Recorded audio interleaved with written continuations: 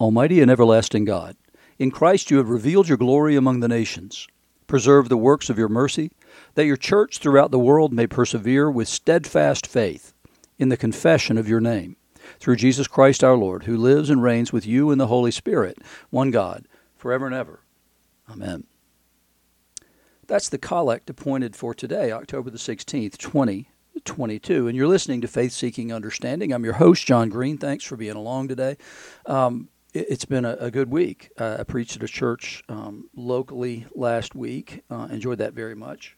We went out of town a couple of days, got together with my brother and his wife and had a nice dinner together, and then had lunch with a bunch of buddies that I've known for 50 years-ish.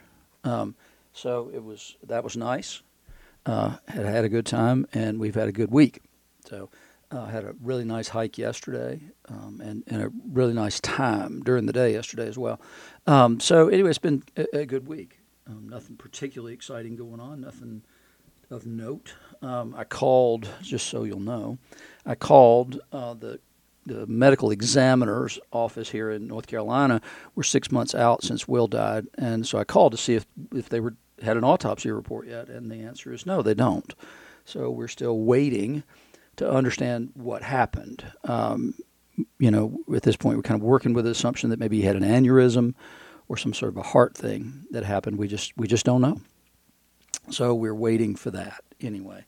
But it's been a good week. I've been able to get to the gym a couple of times, see some friends, do some things. So I'm ready for this next season. It's been a long journey, and I'm getting ready to start doing some new things on the podcast, on the daily podcast, beginning in Advent, and then continuing after that. And I've been praying, just so you'll know. I feel like God's calling me to do some things that involve more storytelling than just straightforward teaching. It would be that, but it would also be more in the nature of telling stories and telling people's stories particularly. So anyway, just keep that in your prayers for me, if you will, that God would show me how to do that well, and how to do it correctly. And I'm feeling really nudged in that direction, and I don't know if that's writing or just narrating. So I'm just not sure. So anyway, just keep that in your prayers for me. So today, mainly what I want to talk about is there's there's sort of an aphorism in our world today that's justice delayed is justice denied.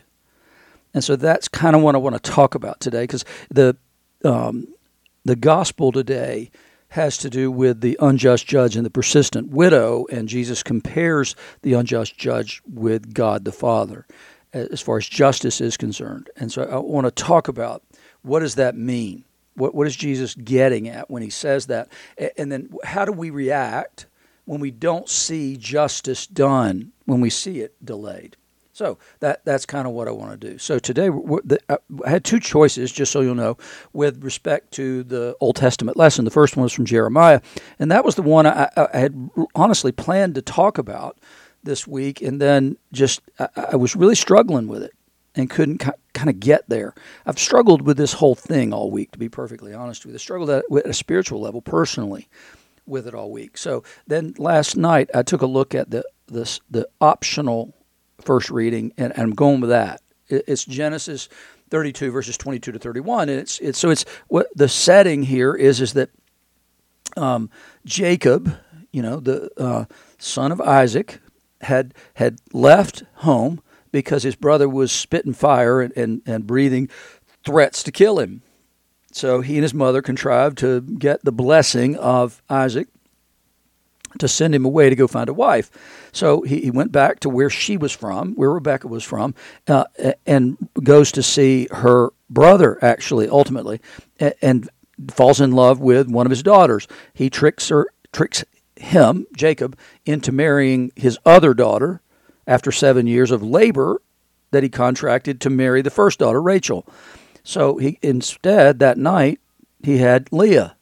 So then 7 more years go by for Rachel. So he's married to both these sisters, and then more time goes by. So there's 20 years-ish, roughly, that go by, and he finally says, I'm out of here. I've had enough of this. Your father's ripped me off, and he's lied to me over and over again. He's deceived me." And Jacob means deceiver, by the way. Jacob's deceptions had gotten him into this situation, and now he's being deceived by somebody who's better at it than he is. So then he flees, and he goes away, and now he's about to go back home, and he hears that Esau is coming with 400 men. And so he's afraid. He's afraid that Esau is going to make good on the threat that he made 20-something years before. And so that same night, he arose and took his 2 wives, his 2 female servants, and his 11 children, and crossed the ford of the Jabbok. He took them and sent them across the stream and everything else that he had, and he was left alone. So he's back behind everybody here. He was left alone, and a man wrestled with him until the breaking of the day. That is the most bizarre next sentence you'll ever read in your life. Jacob was left alone, and a man wrestled with him until the breaking of the day. He was left alone, and then a man wrestled with him. I mean, how bizarre. When the man saw that he did not prevail against Jacob, he touched his hip socket, and Jacob's hip was put out of joint as he wrestled with him. So it's like he had the secret move that's going to disable Jacob, and Jacob is not going to win at this point. Then he said, the man, "Let me go, for the day is broken." But Jacob said, "I will not let you go unless you bless me." So what's this deal here? For the day has broken. Well, in Jewish theology, actually, there are angels who roam the earth, but they have a job to do. They have a job to do and a place to be when day breaks, wherever they happen to be. They then are intended to leave the earth and go back and stand in the presence of the living God. That's the way angelology sees this in Judaism, that because the day has broken, he needs to go, but Jacob's holding on. And we know this is an angel because Hosea tells us that he's an angel. So that the tradition of believing that goes back a long, long way. It goes back to the time of Hosea. So he says, "I won't let you go," Jacob does, "unless you bless me." And he said to him, "What's your name?" Because you got to bless somebody personally. So, and he said, "Jacob," which means deceiver. Then he said, "Your name shall no longer be Jacob, but Israel," which means struggling with God. "For you have striven with God and with men and have prevailed." So that night he has striven with God. Before that, he had striven with men. That would be Laban. And he got his freedom. And he says, "You've prevailed." So that's your new name. That's the blessing that I have for you. You're a man who has striven with God and man and has prevailed. That's who you are now. That's the blessing. So then Jacob asked him, "Please tell me your name." But he said, "Why is it that you ask my name?" So why did he need the name? I mean, that's a good question. Why did you need my name? You're not going to bless me. I don't receive blessing from human beings. Why is it you ask my name? And there he blessed him. The man blessed Jacob. So Jacob called the name of the place Peniel, saying, "For I've seen God face to face, and yet my life has been delivered." So in Jacob's mind, he has striven with God in this place. And that's exactly what this, quote, man told him. You've striven with God. And he says, "For I've seen God face to face, and yet my life has been delivered." So he named the place Peniel in the same way that he was in a place on the way to Laban's, and he was in a place called Luz, and there he saw angels ascending and descending on a ladder going up into heaven. And he says, "Surely I was in the presence of God, and I didn't know it." And so he changed the name of Luz to Bethel, house of God. So he'll end up actually going back there to live for a season of time. So here he calls this place Peniel. I've seen God face to face, yet my life has been delivered. Face of God is Peniel, something like that. The sun rose upon him as he passed Penuel, limping because of his hip. So that passage, we get this Peniel and then Penuel. Well, are those two different places? Well, it's a difficult thing to sort out, but the best way to kind of look at it is to understand this, that Peniel means face of God, and Peniel also means I have seen God here. And Penuel means God was seen here. You see the difference? So one of them is passive and one of them is personal. I have seen God here. God was seen here. So I would call it Penuel. He would call it Peniel. So what we get is now he's ready. He's already dealt with his recent past. Now he's got to deal with the distant past. And so now he's going to go, and he's going to go before everybody. He's going to walk first, and he's going to walk with that limp to remind him of that. And so here he goes, and now he's got to go meet his brother, the one who had been threatening to kill him. It's a poignant moment in a million different ways. And I'm going to have to go ahead and tell you the rest of the story while we're here. And so what happens, right? So he goes forward. He's heard that Esau has 400 men with him, and he's coming to meet him. And Jacob assumes the very worst in this. So he goes before everybody. His brother greets him, and it's wonderful. And Jacob becomes like the most subservient and obsequious guy in the world. He continues to call him my Lord, my Lord, my Lord, my Lord, my Lord. He's still afraid. He is humbling himself before his brother, the one who threatened to murder him. We could have repeated Cain and Abel right there. But time and space get involved. And so in these 20 years, Esau has made a life for himself, and he's done well. He has prospered. But more than that, he's not the same impetuous man that he was before. No, he shows his brother mercy, and he invites him to come and be with him. Jacob declines because he's still not sure about this change of heart. So he declines and goes his own way. But it's interesting how Jacob does that, and because the question becomes, well, so what does he do? And he says, he sends a present to his brother, and Esau says, I don't need that. And Jacob says, no, please, if I have found favor in your sight, then accept my present from my hand, for I have seen your face. Remember, face of God, Peniel. I have seen your face, Esau, which is like seeing the face of God. He's just seen the face of God. Jacob is one of the very few people who could actually say, seeing your face is like seeing the face of God. And in that little piece right there, what we can see is he's going to love God and love his neighbor, because he comes up and says, you have accepted me. You didn't kill me. Please accept. So you have accepted me. So please accept my blessing that is brought to you, because God has dealt gracious with me and because I have enough. And thus he urged him, and he took it. And so this peace is established between these two brothers, but peace is established not through the gift that Jacob gives him. It's the other way around. Peace is established because Esau has mercy on Jacob, and then he gives him a gift to celebrate that peace that exists already between the two of them. And that's what a peace offering looked like in Deuteronomy. You celebrated a peace that already existed. You didn't make a sacrifice to establish peace. No, peace with God was something to be celebrated. And here, that's exactly what it is. Take the gift. Before it was a bribe, now it's a gift to celebrate the peace that's been established between the two of us. So we're going to talk here in a second. We're going to begin talking about justice in this gospel lesson, and that's primarily where we're going to stand for a bit. And the gospel lesson we get is Luke 18, verses 1 to 8. He told them a parable to the effect that they ought to always pray and not lose heart. So continue to pray, even if you don't see a result. Continue, he says, to pray for that.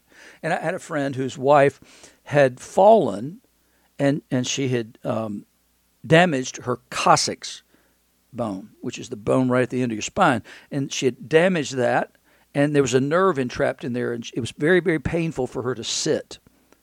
And so we were talking about this one day, because this went on for quite a long time, and he said, I don't know how many times I can pray, Lord, please heal Nancy. Lord, heal Nancy, please. Please heal Nancy, Lord. So it's over and over, he says, I don't know what to do. And so they were proactive about it. They went and visited doctors here, there, and yon. And finally, they did procedure after procedure, and then finally it came unentrapped. And so her pain ceased at that point. But his struggle was, why do I keep praying when I don't see an answer for this? And I've certainly experienced that in my life.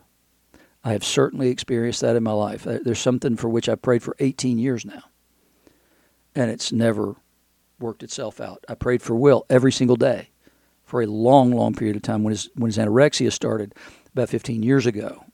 It was a struggle and a challenge and a trial. And I prayed and prayed and prayed. And then we, lost him. And that was not what I was praying for. So it's struggle when you pray for so long. And you can hear it in Abraham when God comes and promises him things after he goes and rescues Lot and defeats the kings, and God promises him great things, and basically his response is, well, big deal. Big deal if I have all this stuff. What difference does it make? I don't have a child. It's the only thing that I actually wanted is a child, so I don't even care about all this stuff that I have. What I want is a child.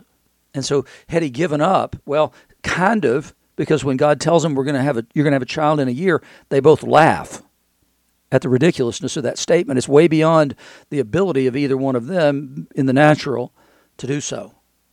And so Jesus here says, he told them a parable to the effect that they ought always to pray and not lose heart. Very rare that you get that kind of a statement as prelude to the parable itself. Luke's telling us exactly what Jesus is trying to convey.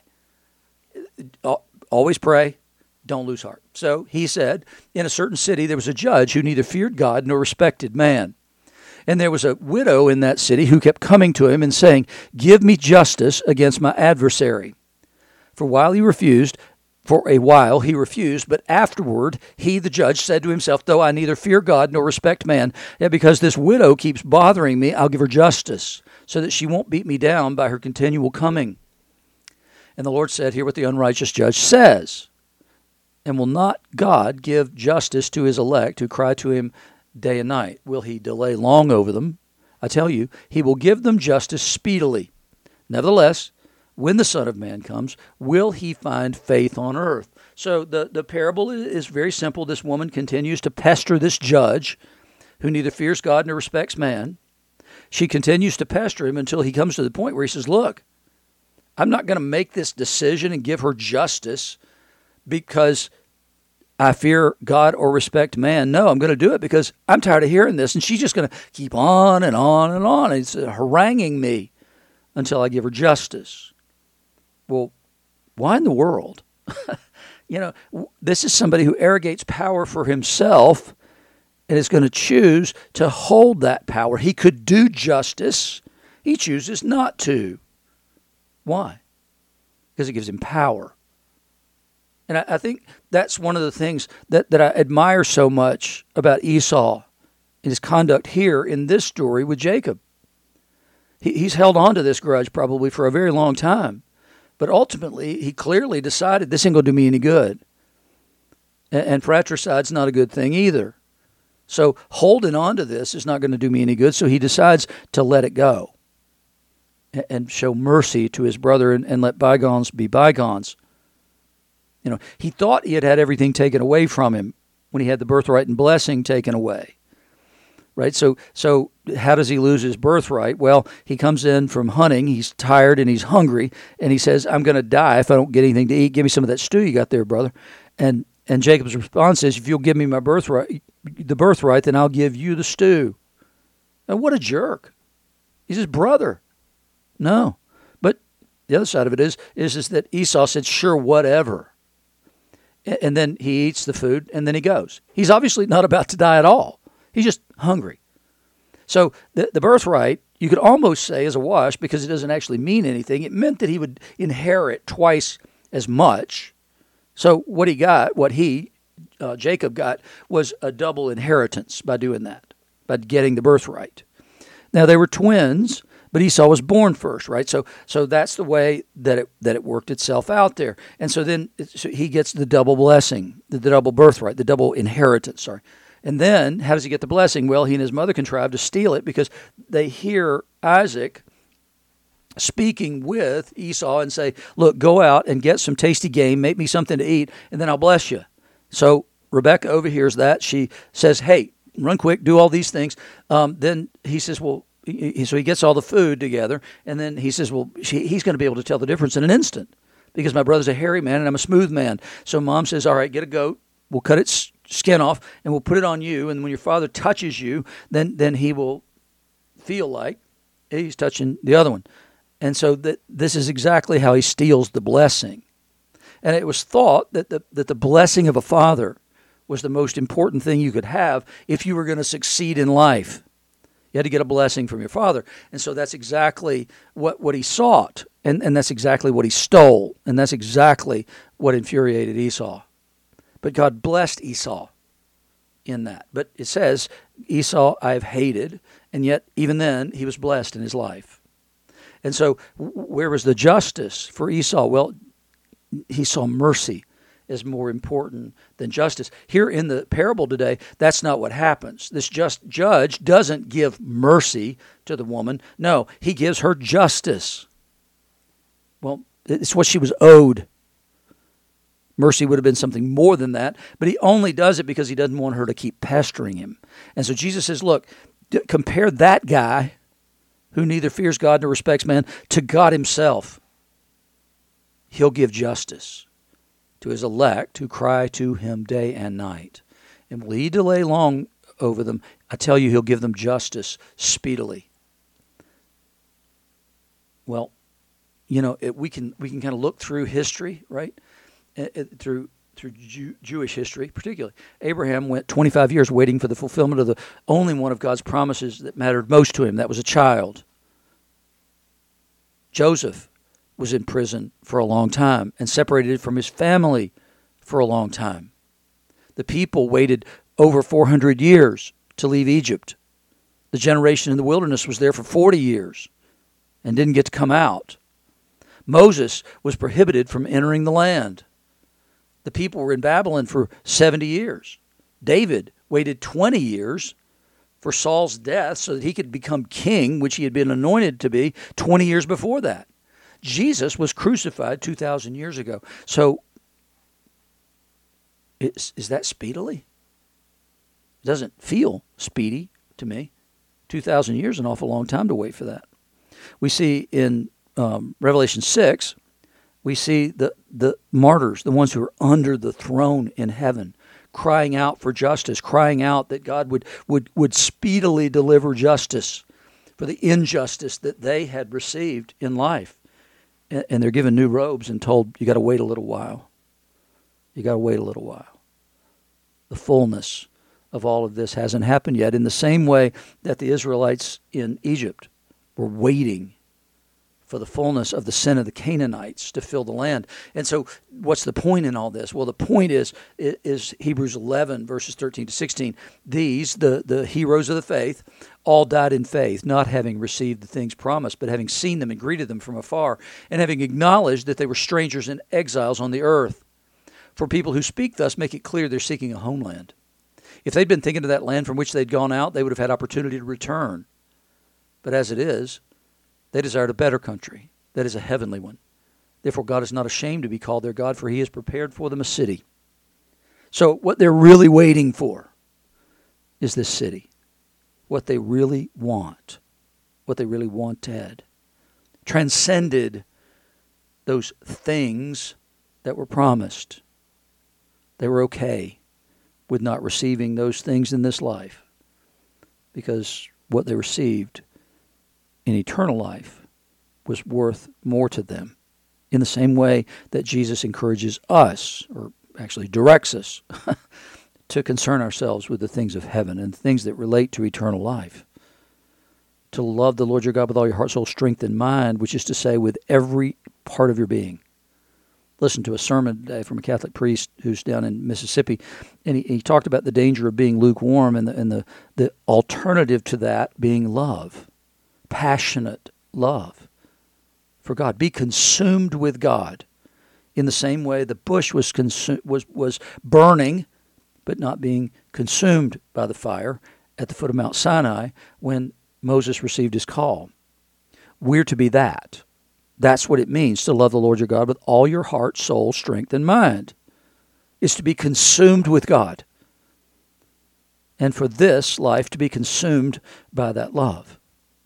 And therefore, that you would be set on fire, I would be set on fire in such a way that other people would see it, and they would be drawn to it in the same way that Moses was drawn to the bush that was on fire, yet not being consumed by the fire. So we're to be consumed with love for God in the same way that he loves us. And he showed that in sending his Son to die on a cross for us, that we might have eternal life and share in his inheritance. That kind of powerful love that is obsessed with. And then he directs us to move that outward to love those created in the image of God as we love ourselves. And so we're pushed into a place where we're to be consumed with love of God and love of those created in his image. So we're not to be lukewarm. We're to be those people. We're not to be like the unrighteous judge. He's comparing there in the same way that he compares with fathers. If your son asks you for a fish, is the father going to give him a scorpion? So it's that whole idea. Your father knows how to give good gifts, and he's better than the best father. And he's certainly better than the most unrighteous judge. But what Luke tells us is that he's telling us to persevere in two things, prayer and faith. And then at the end, Jesus says very simply, nevertheless, when the Son of Man comes, will he find faith on earth? Will he find us consumed with bitterness because God hasn't answered our prayers in the way we wanted?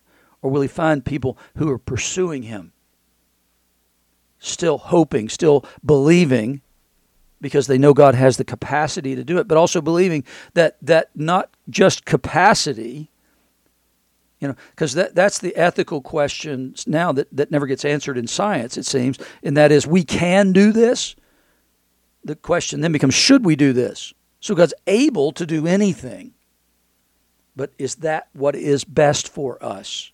In the persevering in prayer, sometimes what happens is God takes that prayer, takes that thing in your life and transforms it and helps you to see it in the right way. And then you can ask aright for things. That's exactly what happens with Job, right? I mean, what does Job want? Job wants justice, right? He wants to understand because none of this makes any sense. And that's what he wants. And then ultimately he comes down to this. He believes justice will be done ultimately. And that's exactly the attitude we're to take. He says, I know my Redeemer lives, and at the last he'll stand upon the earth. And after my skin has been thus destroyed, yet in my flesh I shall see God, whom I shall see for myself, and my eyes shall behold, and not another. He says, I'm going to be like Jacob. I'm going to see God face to face. Even though my body has been corrupted in the grave, I believe in resurrection, and I believe that in my flesh I will see God. And I shall see him for myself. My eyes shall behold, and not another. He believes in that justice. That's the justice we're called to believe in. Chances are highly unlikely that you will die with everything being tied into little bows and put aside.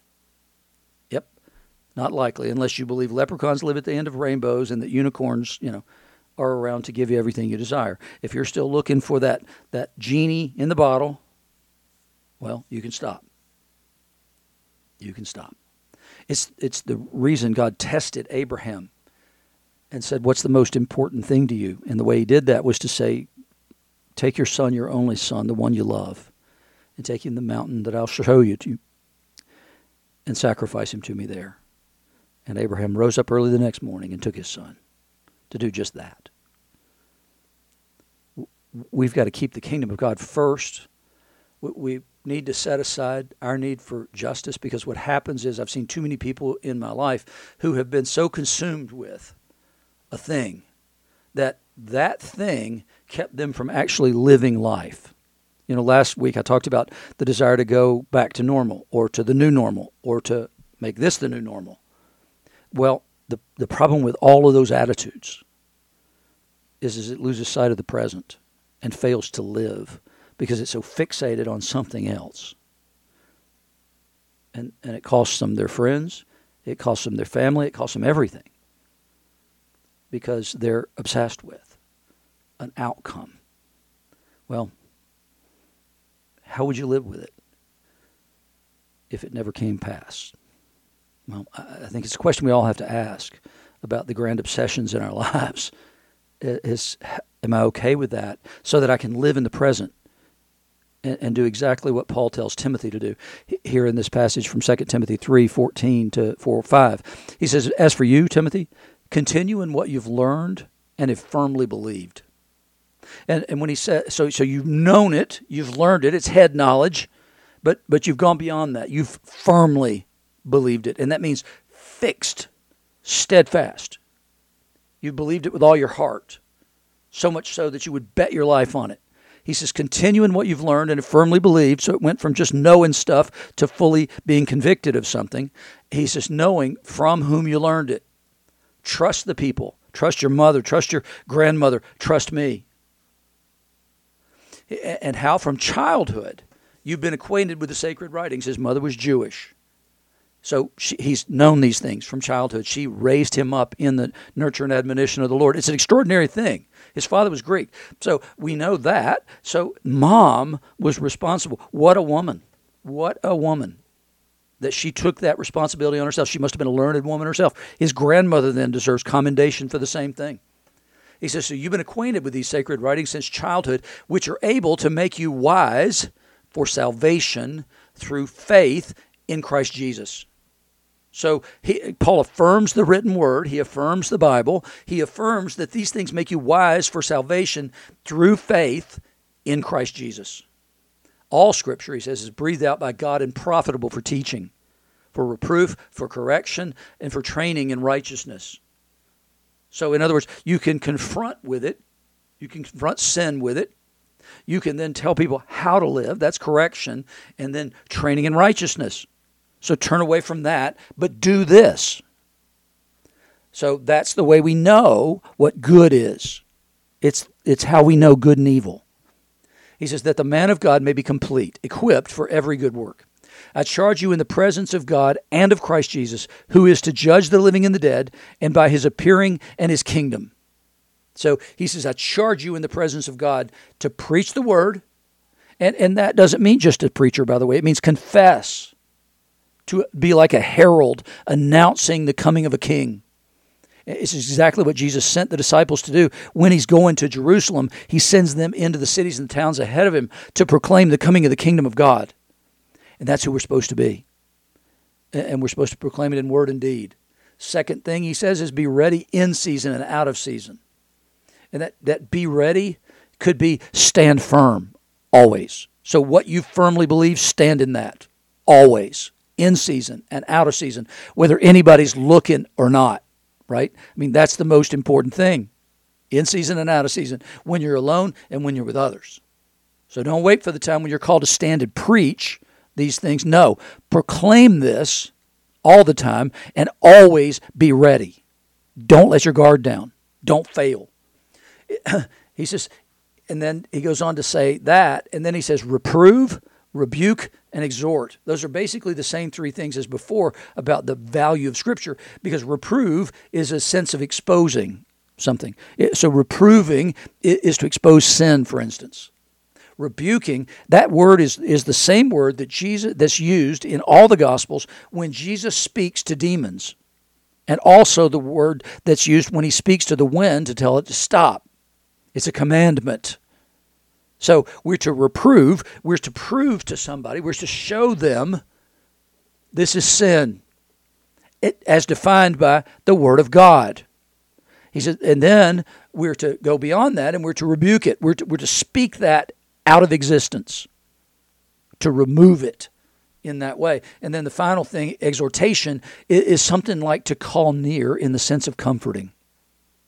So to exhort, then, is to console, to comfort, to build up. Those others are to expose sin in lives, and then to exhort is to put your arm around the sinner and say, I'm with you, brother. I'm with you, sister.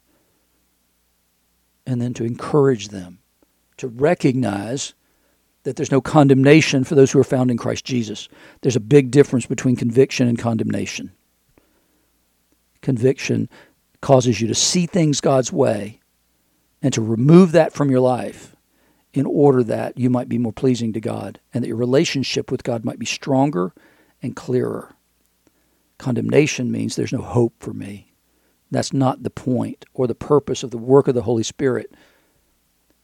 Is not to condemn, it's to convict, in order that we might be drawn back to God and like little lambs wrapped around his shoulders and carried the rest of the way. Paul goes on to say, why should you do these things? Why should you preach the word, be ready in season and out of season? Why should you reprove, rebuke, and exhort? He says this, for the time is coming when people won't endure sound teaching. Amen to that, brother. Amen to that. It's exactly the truth in our day. He says they have itching ears and they'll accumulate for themselves teachers to suit their own passions. In other words, they'll bless the things that you don't want to be convicted of and that you don't want to repent of. They'll call them good when that's a lie. And they'll bless those things that can't be blessed by God. He says they'll accumulate for themselves teachers to suit their own passions, and you can find that easily today. Go anywhere you like. And they'll turn away from listening to the truth and wander off into myths. As for you, be sober-minded always. Endure suffering. Do the work of an evangelist. Fulfill your ministry. Just keep on keeping on. Don't get sidetracked. Don't get led astray. Keep doing what you're doing. Paul's the guy who didn't worry about justice in his life at all. He knew God had sorted it all out. He had a long-term view of things. That's what we need to do. We need to have the mind of Christ that takes the long view and believes that God understands things that I can never understand. And I don't know what's good. I know what's good and evil in the eyes of God as far as my conduct's concerned, but I can't truly make sense of anything in my life through the lens of good and evil. Those are tentative judgments that I will make because I don't know enough to truly know those things. So what am I to pursue? I'm to pursue the notion that ultimately God's justice will be done. I may not see it in this life. I may not receive everything that I think he's promised me and told me to pray for. But at the end of the day, I can be okay with that. I can be okay with that.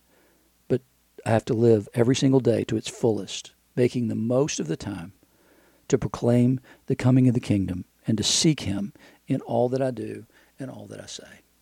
In the name of the Father, and of the Son, and the Holy Spirit.